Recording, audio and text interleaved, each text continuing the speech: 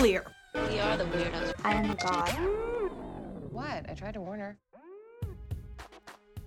Hello, everybody, and welcome to the Otts Tyrion podcast. It is a deeply special day on the pod. Here I am, your co-host, Jordan Crucchiola. And who am I joined by out there? I am your other co-host, Sam Weinman, in a very cute Goosebumps crop that I made. Oh, is it a crop? It's a crop. That's great. You're really at home in a crop. You know who else is at home in a crop? That's actually a really legitimate transition. Had to tie it in. That's a really legitimate transition. We're not alone. Me and Sam are not alone in the room today. And, you know, it's probably legitimate of me to say the buzziest guest in my heart this side of Emerald Fennel. Who do we have? Who's on the Zoom with us? It's me, Margot Carlson. Podcast co-host. Podcast co-host and family friend. Podcast co-host, research librarian, senior professor, scholar of robot cinema, joining us today. Professor Dr. Robot Cinema. For an epic Botcast Ottspod crossover. The event of the season. Thanks for having me. The podcasting event of the season. Sam, what is the thing that ties together our two editorial Jordan, agendas? I'm so excited today? I can't even let you finish that sentence. Like, Good, I just, like, good, I feel like I've had go. anxiety about it all day, but, like, that good kind, but, like, also, like, I don't know. Because we are here to talk about possibly 2001, possibly 2002, depending on where you click. Jason X. The Friday the 13th that was bold enough to send him into space, friends. The 10th installment. That was bold enough to send him into space, and as it concerns the Botcast and Margot, well, it all concerns Margot. This is a movie night movie, you guys. This is a Sam's movie night kind of movie, and this is a movie with a fucking... Is this a cyborg Jason, Margot? Well, I would say it's fair to say that Jason gets an upgrade. Yeah. One could argue. Oh, wow. He's been modified. Oh, you think? You guys might want to run. And when someone gets an upgrade, they're a cyborg. There it is. But there's also, a fembot. And that's my priority. Which is why you had to be here for this conversation. Yes. I had forgotten until this rewatch. It had been a long time. I'd been wanting to rewatch again, but I knew it was kind of on the tip of Sam's tongue as like possible movie night programming. So I was obviously going to wait till that celebratory kind of experience happened, and then we settled on it being a Ottspot experience. Ottspot. I had forgotten how fucking rad the fembot in this movie is actually. She's amazing. She's so funny and quippy. KM14. Yeah. Cam. Icon. She is a stand-up comedian, which is drag, which is camp, which is gay, which is queer, which is podcast. And she's is funnier than the podcast. person who programmed her. Whoa. Yes. Oh my God, that's AI. Perfect. And also, I forgot just how fucking hot Jason is in this movie. When he comes out with his upgrade and he's like got even broader shoulders. And Yeah. when I first saw this movie, it was, I mean, obviously in theaters because I'm old enough too. Sorry, Margot. Were you like 3 when this came out? No, seriously though. I was 3 to 4, God, depending I love on this. when So it came I was an old enough to buy a ticket. I was old enough to drive. And I went to the theater and I was like, I am in love with what this is. And I worked at Hollywood Video, so I couldn't wait to be able to make sure. I'm so glad you worked at Hollywood Video and not Blockbuster. I fucking hand sold this rental to everybody I could. This Sam, is the I don't movie. think it is literally ever, for the amount that we've discussed Borders, which we should. Oh, and it'll come up today, trust. I don't think it has come up I think this is the moment. This is a today years old. I my learned God, that you yeah. worked at Hollywood Video. Oh, friend, that was my like 17 to 18-year-old Sam job.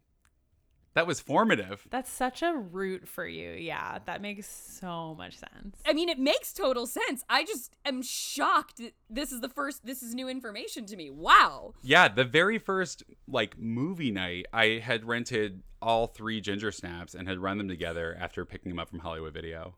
We could How many movies did you steal per day? Okay, so you could take out 3 movies per day. You could take out 3? Yes, whether you were working or not, unless they were Amazing. advanced releases. This is why I kept that job for so long, because you could see movies like 2 to 3 weeks in advance. And before the internet, like, it's just like, That's that premium. was gold. That was like, Yeah. everybody wants to come hang out with you. Hence the birth of, screenings. So I would go through and I would, whenever we got our shipment in, I would go through and pick all of like the weird trash and just pull it. And I'm telling you, I rented 3 movies a day every day I worked there. Every day. That's amazing. I watched hundreds of movies, and also should not have been around the shrink wrap machine, because I would like shrink wrap things that were customers and not tell them. One time, like, I worked with this guy, Galen. Sorry, Galen. And he left his cigarettes out, so I individually shrink wrapped every cigarette in his pack and put them back in. Fun. I was a real prankster. That is mesmerizing. I would be obsessed with that. And this is why you're a filmmaker today. You Malcolm Gladwell 100,000 hours, fucking whatever it is. I think it's 10,000 hours to Watching mastery. movies. Well, so we had a VHS horror section and a DVD horror section. So I worked my way through every VHS in the VHS horror section and then started through the my DVDs before I What got was fired. the worst one you watched? Oh God, that movie? It's like Fellini 8.5, 9. I was gonna say, is it 8.5? Oh, Yeah. yeah. So I worked with a bunch of people, like a bunch of blowhard straight dudes who were like, "This is God. This movie is," and I was like, "All right, you know what? I'll listen. I'll give it a go." You know what? Fuck that movie. I wish I could get that time back. I talked to somebody else, Sam, within the last 2 weeks who watched 8.5 for the first time and was like, God, it took me like 3 fucking times, man.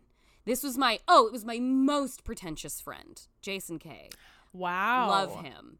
And he couldn't get through it. Yeah, Took him 8.5 hours. Yeah, So- it was terrible. It was a day's worth of wasted time. Fuck it. God. Who cares? Most Jason X, surprising. I'll watch that Oh, yeah? 10 days in a row and not want to Yes. put on 8.5 for breaks. I would say my most surprising watch was Modern Vampires, and I came to it because Freeway was on the DVD shelf. Yeah. Freeway 2 was only in the VHS section. So when I got to Freeway 2, I was like, okay, I need to know what else they did, and that was Modern Vampires.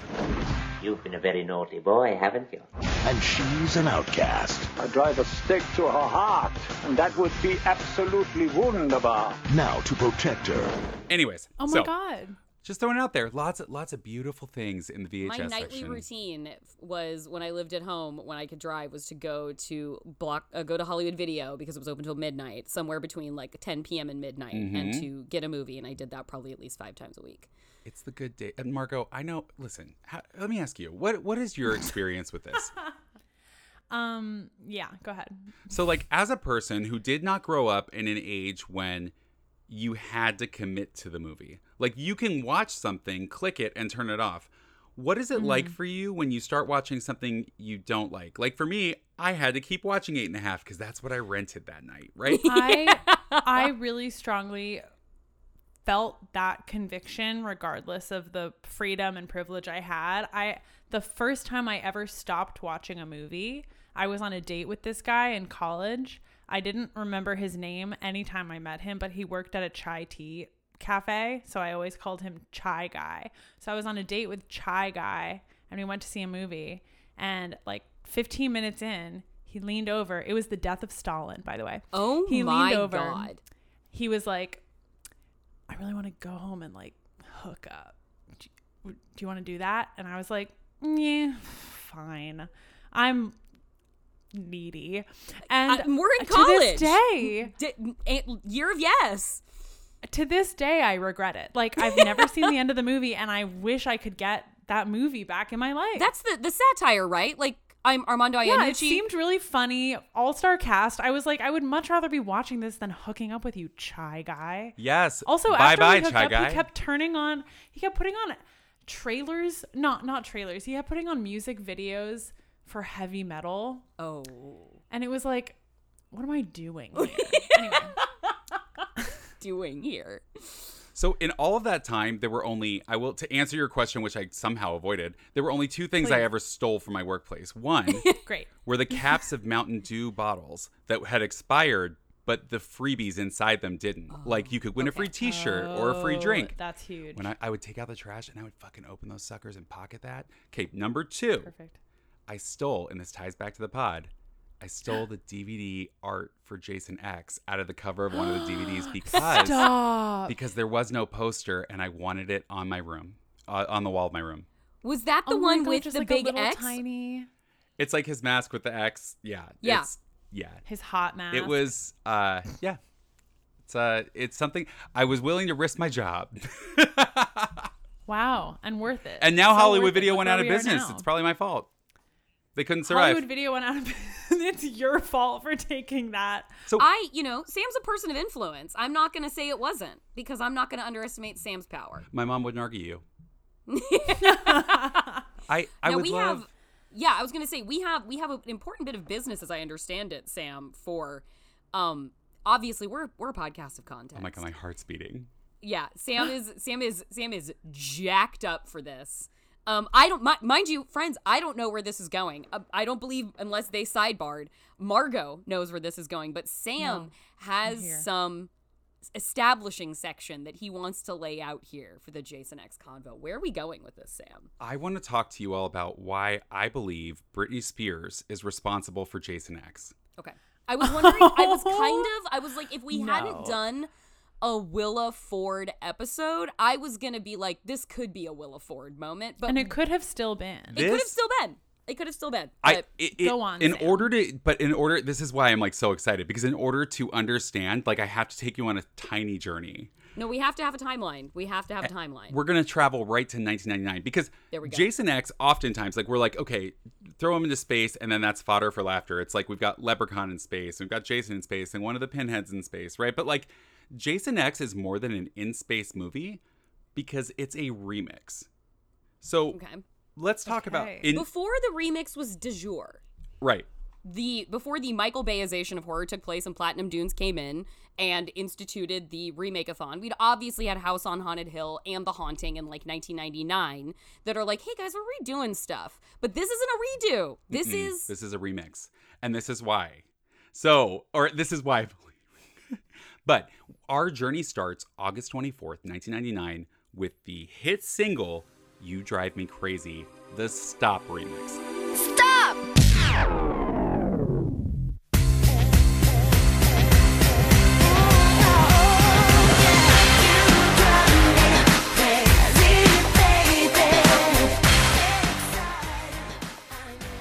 So why? So Britney Spears is 17 years old, and this movie called Next to You, which, by the way, terrible title, was retitled Drive Me Crazy so that they could package and sell this single, which would be the third single off of her album. Now, her and second is single... the most memorable part of Drive Me Crazy. Absolutely. So they were correct on that one. While the first one, obviously Baby One More Time was a mega hit, sometimes was a hit, but it was already slipping. So they were like, what do we do? They remixed it. Because Drive Me Crazy, the original, not great. It's fine. It's Is this just a come on over baby situation? It is a come on over baby situation, Wow. but it happened first. I literally have never heard the I think remixed version. A lot of cowbell. Wow. And so it's like, Oh no. and also, by the way, the only reason worth, like, as you said, Drive Me Crazy, that is the best part. It is the only reason to watch Drive Me Crazy is the DVD extra feature where we watch Britney Spears serving milkshakes with some of the cast. She's so hot in that. Well, so Drive Me Crazy has Christmas icon Melissa Joan Hart, who we know now does know her from Christmas movies, but back then was like kind of a star. Like she had Wasn't done she Sabrina the Teenage Witch, right? Yeah. And so they do this song refresh for the movie. But by the way, not for now that's what I call music. Like the compilation that used to have all the singles. It was only 4 back then, and it was the Oh my God. old version. So if you wanted this new remix, you had to buy the soundtrack, which it was fine because it also included a remix of I Want It That Way, but terrible because it was also like secretly peddling Jesus music, like a lot of these teen shows. Like, Surprise, it's Christian, a Brent Bailey special. totally. So this song, is basically, you've already purchased the Britney Spears album. It's not going to be re-released as a bonus track, so you're spending another $16. So what happens? That's what you're doing at 99. All right. So let me take you to Japan. So in Japan... What? When did we get here? Nobody knows a Japanese export like Sam Weinman. Nobody. This is it. In Japan, Drive Me Crazy only charted for like 2 weeks. It peaked at number 80 and it disappeared. They didn't like the song. Why? I don't know. It's a perfect song. That's fine. It's a fucking banger. So here's what happens. They have a fuck ton of CDs, right? Because they had this CD single because they didn't have the same movie tie-in we did. So we don't have the movie single because they're trying to sell soundtracks.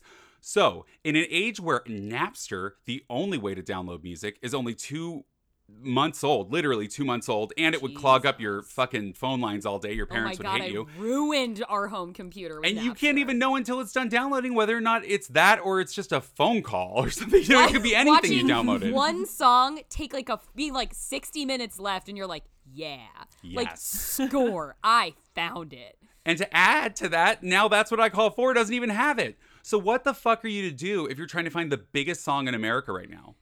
Well, you buy the import single. The import Is this single. Something you can buy at a Sam Goody at the time? Yes, or you a could buy it. Suncoast? You could buy it at Best Buy. I bought mine at my local CD shop. Or it was something that you could actually import, or that they imported and put in the section. Yeah. From Japan. From Japan. I remember the imports hard copy section. That yes. went on to become the 12th best-selling Britney Spears CD in Japan ever. Oh my God. So that, wow. But Japan wasn't selling them, but a market was born, right? So now this song this kept her as like the biggest star. So think like we're moving ahead slightly only, like May 9th, 2000, Mandy Moore's first album, right? Like it peaked at 31 on Billboard, her first single, Candy, 41, Walk Me Home, 39. So she's like kind of fizzling out, but she arrives at her third single. And Britney Spears just did Drive Me Crazy as her third single with the remix. So her team is like, let's get her on a soundtrack. Center Stage comes out. Mandy and Britney were coming to their third singles around the same time? No, so Britney's was in August. Okay. So, but August, and then around the same time, Mandy actually released in, shortly after that, her first album.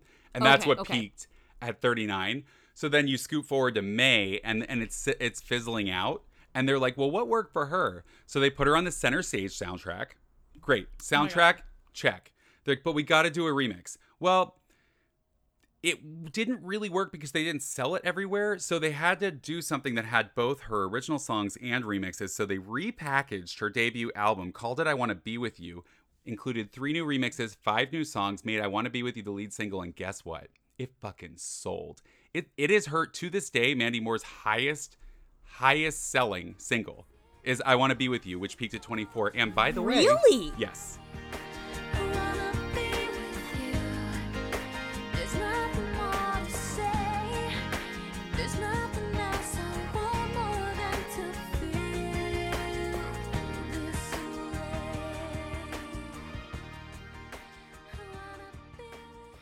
And it included remixes by the infamous Wade Robson, who Wade Robson choreographed NSYNC and Britney stuff, and may or may not have broken up Britney and Justin. I am like so in awe watching this happen in real time instead of just listening to it on Australia. It's just there's too much. This is like, you are an expert. I'm trying to tell you it all, but I don't want to I'm skipping things because there's just too much. But this is the important stuff. So literally jaw on the floor. Well, and quintessentially, Wade Robson also a central figure in the eventual Michael Jackson documenting of abuse and trauma. Like, Wade Robson is a fascinating figure of 2000s pop culture. And a very talented DJ, by the way. I listen, they are 2 of the best Mandy Moore remixes to exist. I would start with Candy, but also check out So Real. And Todrick Hall wishes he had what Wade Robson had. Oh God, it was so special. And so to put it in perspective, this is also a not uniquely American thing, but a somewhat American thing. Like when they released this in the UK, they pulled the remixes. They just kept the new songs and some of the old ones. So it's still... The UK doesn't know what to do with music. Drag them. Wait, it's why they keep exporting their bands over here. The British are invading because they don't know what to do. I think, and look, no offense to the UK listeners of Otsterion, but I just think they're about 10 years behind and $2 short of having taste in music that is as good as American taste in music. Well, you know what? In the case of Mandy Moore and this album, it's true because with just one single instead of two, she sold almost just as many albums of this reissued album as they did the first, which leads me to July 11th, 2000, Christina Aguilera. Come on over, Come baby. on over, baby. Which I hope is, you have said either Xtina or specifically Come On Over, Baby is going to get a whole mini-sode. Maybe that's the move we're in right now, but... I need you to know that this song was formerly Come On Over, parentheses, All I Want Is You. All and I what Want Is You. I am here to talk to you about is Come On Over, Baby. Because Come On Over, All I Want Is You is... No? If you only know Come On Over, Baby, Come On Over, All I Want Is You is borderline unlistenable. Yes. Wow. If you have an emotional and sensorial attachment to Come On Over, Baby, and then Come On Over, All I Want Is You is foist upon you, it in itself, I'm not going to say is an objectively bad song, but it is so out of step with what your body wants to reflexively do to the song that it's like, turn it off, turn it off, turn it off, turn it off. Come on over, come on over, baby.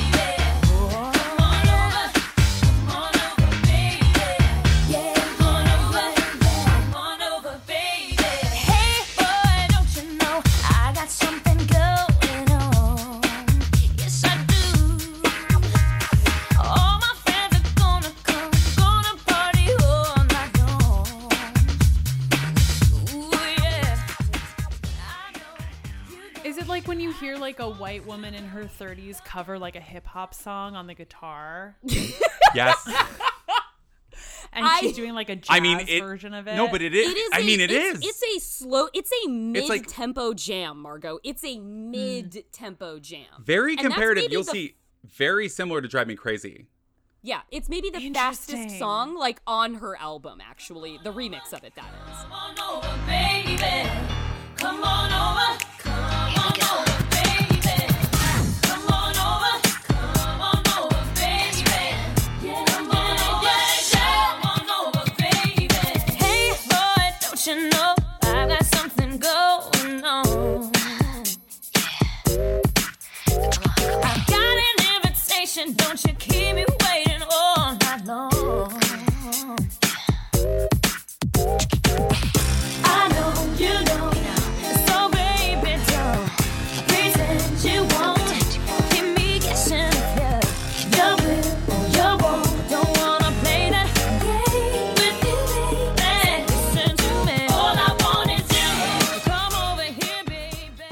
All I want is you. Up until this point, so Christina Aguilera had released 3 singles. The first 2 were number 1s, and then I Turned to You happened, and people didn't really listen to it, even though it was Fuck beautiful. them. And of course, I had the import single of that, or the regular CD single of that too. 1 or 2 number 1 or 2 best Xtina song ever, and that's fine. Agreed. Yeah. So when it came to her third club hit, what are they gonna do? It's third territory. Well, they gotta remix it. They're like, fuck, it worked for her, and it worked for her. Come on over, baby. And Sam, do you remember Willa Ford's third single? I don't. I know that's okay. terrible because I'm not sure which one came first. No, that's not terrible. I think because Did You Understand That was the second single, and I think they didn't do a third single. They had a promotional single, and that was why there was no video, so it never happened. Yeah, she never made at her way that time. to it. If there was no video, it didn't happen. Exactly. It was like a promotional single isn't real. They're not Yeah. going to play. Nobody's going to play that. So okay. So up until this point, though, Christina Aguilera had zero creative control. This is what she said. So this is the first song, this remix, quote, remix is the first song she had significant creative control. So she reworked it, rewrote it, re-sang it. There's like a new bridge. I mean, she really significantly changes the bridge the song. of this song is so fucking good. I had no idea this was like her first Yes. foray into like actually doing And it was production work on her own a music. prelude to Dirty, because you see her lowlights, Fuck you yeah. see what she's wearing, and she's like She making is a wearing promise. lowlights. You're so right. She says, "This is my fourth single, but this is my new career," right? And it's like, and sobbing. this song goes to number 1. So guess what? Shit's working out for remixes right now. Yeah. So when we get to August 4th, Then McDonald's, this is like very shortly after, McDonald's does something that I've shared with you guys before. They release NSYNC, Britney Spears, Your Number One Request, ... and more. Now, not only are they trying to capitalize on TRL by like kind of taking that language and moving it around, but for $4.99, you could buy an 8-track CD, and each one had bonus tracks, or basically they took all of the import CD bonus tracks that didn't appear in the US and put them on this one compilation. It's amazing. But they also gave 2 exclusive remixes that were really fucking good. A great remix of Bye Bye Bye and a great remix of Oops, I Did It Again. And these things sold out so fast. They were supposed to last until the 24th. They did not. Like, this was like, could not keep them on the shelves. We need like big franchises that are like mostly responsible for destroying the planet to start doing creative stuff like this again. Like, exactly. I think that will save the world. So I'm only showing you these big highlights because they all affected cultural change. And I'm going to give you 2 examples of, well, one more, and an example of how it worked and an example of how it didn't. Right? Which led us to horror. So, oh my God. April 20th, Dream releases This Is Me, the remix. Now, look, you and I, Jordan. God, I love that fucking song. We are Dream fans, but you prefer the original. We are Dream fans. Both of us. All 2 of us. But you love the original, right? Yes, I do love the original. Which is totally fine. It came out 2 months before this, and interestingly, because This Is Me is such a different song, they took the lead from Christina Aguilera and just reworked it, right? Like, it's like, this is really a different song melodically. Like, it's a completely different thing. Okay. They debut it on TRL, and guess what? It fucking peaks at number 1. And it makes them the first girl group. Dream, Melissa, Diana, Ashley, Holly. Let's go, baby. Come on. Oh boy, I'm not the one who broke your heart before. And I don't wanna make you hurt anymore. She had you pulling. Was that the only time Dream went to number 1 there on TRL? This is the first time any girl group went to number 1. And it's their 3rd single, which is just the 2nd single again. Wow. So this is peaking. Like, this is happening. This is 2001. This is the moment of the remix. And I think this is a real testament to scarcity as it existed before digital ubiquity and sort of the onset, obviously, of like mass accessibility of online music, because that was your chance. Like, it was like catching an episode of TV when it was on, because you didn't know when it was going to play again in syndication or if it ever would. You didn't know if there was going to be some fucking box release of your favorite treasured episodes kind of situation. So like, if that single came out and you loved it, well, you got to have that. Well, then you got to chase the remix. Well, if you didn't like the first song, if they're going to remix it, the studio wants you to totally forget about that last thing, and they're going to shove that thing forward on you, be like, this is the moment, this is now. That's it. You've got to buy it, you got to have it, because your other choice is to go listen to the radio and fucking hope. So you need it if you didn't have it, and you need it if you did. Like, either way, you need the new one. You needed it. Because and you to be needed clear, it in your Walkman. Everything I've mentioned, these are singles with videos. Like, I'm talking about high-profile releases where you often cannot find the song anywhere. That's what's amazing about it. Like, the song, like, Come On Over Baby, that wasn't on the album. That was only on a CD single that you could buy, right? That's the only place to get it. And when that's amazing. I can't even imagine living in that world. I can't even imagine. And folks, that's sincere. And these are the songs that were playing on the radio, not the originals. So you're hearing these songs. They're part of a cultural moment. That's your school dance. And if your CD store is out of the CD single, that's it. Sorry. That's it. So you're just not hearing it. This is where Jessica Simpson's Weirdo Dad comes in. I was gonna say, please tell me we're getting to Jessica Simpson. You knew it was gonna happen because is this 2001? Is this 2001? It's 2001. Jordan, what happened in 2001? Oh boy, Joe Simpson. Well, namely 9/11. We're 21 years out, so we can just say it like that now. But you know what else suffered on that day that wasn't just the two towers and everyone inside in a nation of a global war on terror. The career of Jessica Simpson really took a hit, and Joe Simpson, her father, would go on record. A hit just like the towers. To say that very thing. Oh, yeah. Would draw the direct comparison to the devastation on September 11th, 2001, to the deleterious effects that knocking Jessica Simpson's release date would have on her career. And he was right to. Well, here's what I'm Just also like a gonna good add. pastor, just like a good pastor should say, you know, just like a good man of God. He blamed slow radio play or whatever for 9/11 for that. But guess what? Irresistible bombed when it came out in April of 2001. I remember. That's 5 months before 9/11. Okay, so before too deep down the Joe zone, because we can, I just want to say, Joe zone. they were like, fuck, we have to do something. And so they remixed it with was Desperate Lil Hours. Bow Wow, and everybody was like, what? Oh no. Hold on. The with remix who? giveth and the remix taketh away. You know I'm motto in the street, throwing paper like we just won a lotto. Yes on the beat, like Dub sit on the 6. Irresistible to all chicks. Listen to the remix. Don't you try to tell me that it's not my type. The idol what I feel inside. When he makes me weak with desire. Now, here's what a funny thing happened, right? It didn't redeem itself on the charts. Nobody was like, we got to hear this. But it gave it some weird street cred for being gimmicky, and it became kind of like a culty song. So they ended up in 2002 releasing a remix album with that on it amongst other remixes. So, The okay. exception that proves the rule, truly. I I never understood what that statement meant, but now I do. I think we need to cite too. We cannot talk about remixes of 2001 without saying Ja Rule, Jennifer Lopez, that's I'm Real. This is my last stop. Okay. I mean, Here we because go. this is the big Fantastic. one. It kind of it defined, I think, the remix. This gave us the J-Lo we know today. Yes. This gave us this defined her complete deviation from what she was doing, because her first album, she also, like Christina Aguilera, said she had zero control over it. And she felt like with her second album, J-Lo, she had more control, but it was still heavily dance. So she pushed for, like, she wanted just like a remix for her, guess what single? Third. Her third single, I'm Real. Margot's got it, you guys. So her third single, I'm Real, comes out, does not play anywhere. She gets it Again, remixed. If you've only experienced It's a the different remix song. of I'm Real, It you is a guys, different song with the and same you name. listen to I'm Real Standard Edition, you will pick your radio up and throw it across the room. Like, get behind me, Satan. Like, absolutely fucking not. This is not the song. This is not the jam that took over our lives. Yep. So just 6 months after the original album comes out, I'm Real, the Murder remix comes out, and it takes over the radio forever. Tired of being alone. Sick of arguing on the phone. Why you telling all your friends? But your nigga don't understand my love.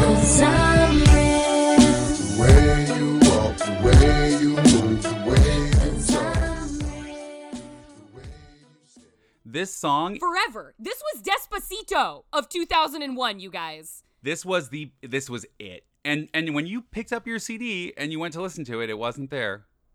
But in July, they did do a brief reissue of it as a bonus track. But they realized because it was selling so fucking much that it wasn't enough, and they needed to change everything about what J-Lo was going to do moving forward. So they released J to the L-O, the I was gonna remix say, album. tell me the title. with Tell me the title. Ain't It Funny? Which was basically the same song again, but like they did the same kind of thing with another song. Ain't It Funny? It's got Ja Rule. Yeah. And that became J-Lo's second #1 album. Wow. The power of the remix. So what and I'm you know, talking her, about. her movie soundtrack album that came out, is that movie Marry Me? Is that the one Marry with me, Owen Wilson? marry me, say yes. Perhaps her best album since J-Lo. Since that. You know what? I'm going to agree. It's an excellent album. I'm not even knocking Jennifer Lopez. It's an excellent album. Mm-hmm. But J to the L-O. J to the L-O. The remixes. J to the Affleck. And so, I mean, interestingly, J to the L-O and also Jessica Simpson out here releasing, quote, this is the remix. I just love it. So this is an age, right, where suddenly we have, like, there's scarcity, but still digital accessibility. There's home software for the first time where people are producing their own stuff, so they can take these bits and pieces and kind of remix and put it on Napster. And at the same time, we're experiencing pop music and pop culture fatigue because we've had so much monoculture, and people are looking for options. They're looking for choices, and they want the same thing but different. And that is literally the remix. So when we arrive at horror, look at 2000. We've got Leprechaun in the Hood. Not Leprechaun in Space, Leprechaun in the Hood, which is a complete reinvention of what they're doing, but with the same guy. We've got Dracula 2000. Hey, how about Dracula with vitamin C? And it's modern times. It's and Gerard Butler is Dracula. There it is. Why not? These things were soft, I feel like, soft moves forward towards what we get when Evil gets an upgrade in 2001 with Jason X. Because Jason Goes to Hell happened in 1993, like right before that. And even though it made like 5 times its budget, like 5 times its $3 million budget, it was seen as like a failure because fans didn't want new Jason. Like new Jason was like new Coke. They were like, I don't want new Jason. Right. But they also didn't want old Jason either because the one before that went to Manhattan and it was boring. So fans like... And he only saw one alleyway. Jason takes the alley. That is that movie. And after being on a boat the whole movie. But they're not going to let this like hot ass franchise die just because fans don't know what they want. So what do? They remix Jason. It's not new Jason. It's not old Jason. This is Uber Jason. Love it. I think you're exactly right. This is a whole different movie than anything we've seen before in the franchise. Yes. Because it's not like, yes, the old creature Jason shows up, as we'll discuss when we dive into the movie, but like the movie is a different movie. It's so totally different. It's hilarious. It's campy. It's a spoof Jason movie. It is a spoof Jason but 100% sincere at the same time. Yes. I just think the reason why this movie as we know on this podcast, camp doesn't exist, but if it did, it would be Jason X. Exactly. It'd be Jason X. I appreciate you all letting me talk you through this because with Jason coming out at the end of 2001 / beginning of 2002, depending on where you lived, it just like, it feels like it is an extension of this moment where we're getting options and it seemed like a good idea at the time. Obviously, Jason X, people weren't ready for it, but it was... That's on them. You can see when you look at like the pop culture that they're trying to tap into, they're really looking at this moment and being like, well, how do we do that? Because this moment's happening everywhere. So my question for you, Margot, is sort of in this time when, you know, you're a child of the zeros, but you're in your formative years among the tens.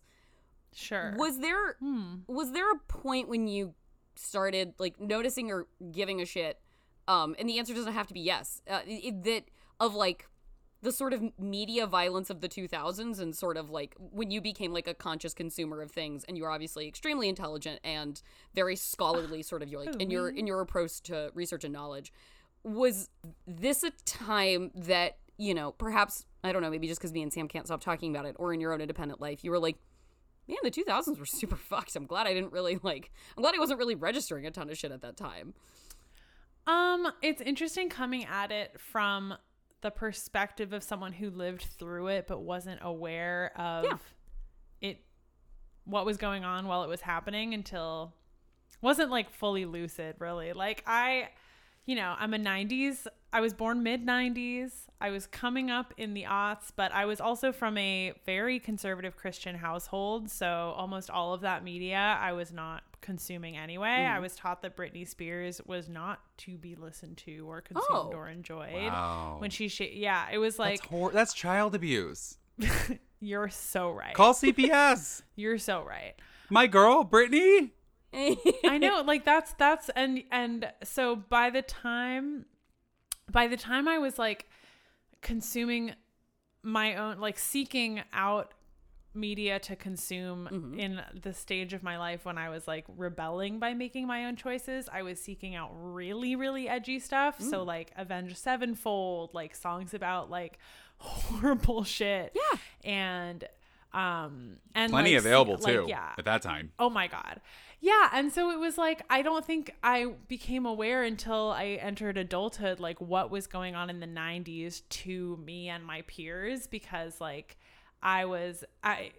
to me in that time, it was like, that was when I was sheltered. And then like 2010, I was like getting into the emo scene. You and Sam both. I'm not gonna, Yeah. Oh, no yeah. denial here. Yeah. Me and my eyeliner had a very good decade. The hair straightening era, big time. Thanks.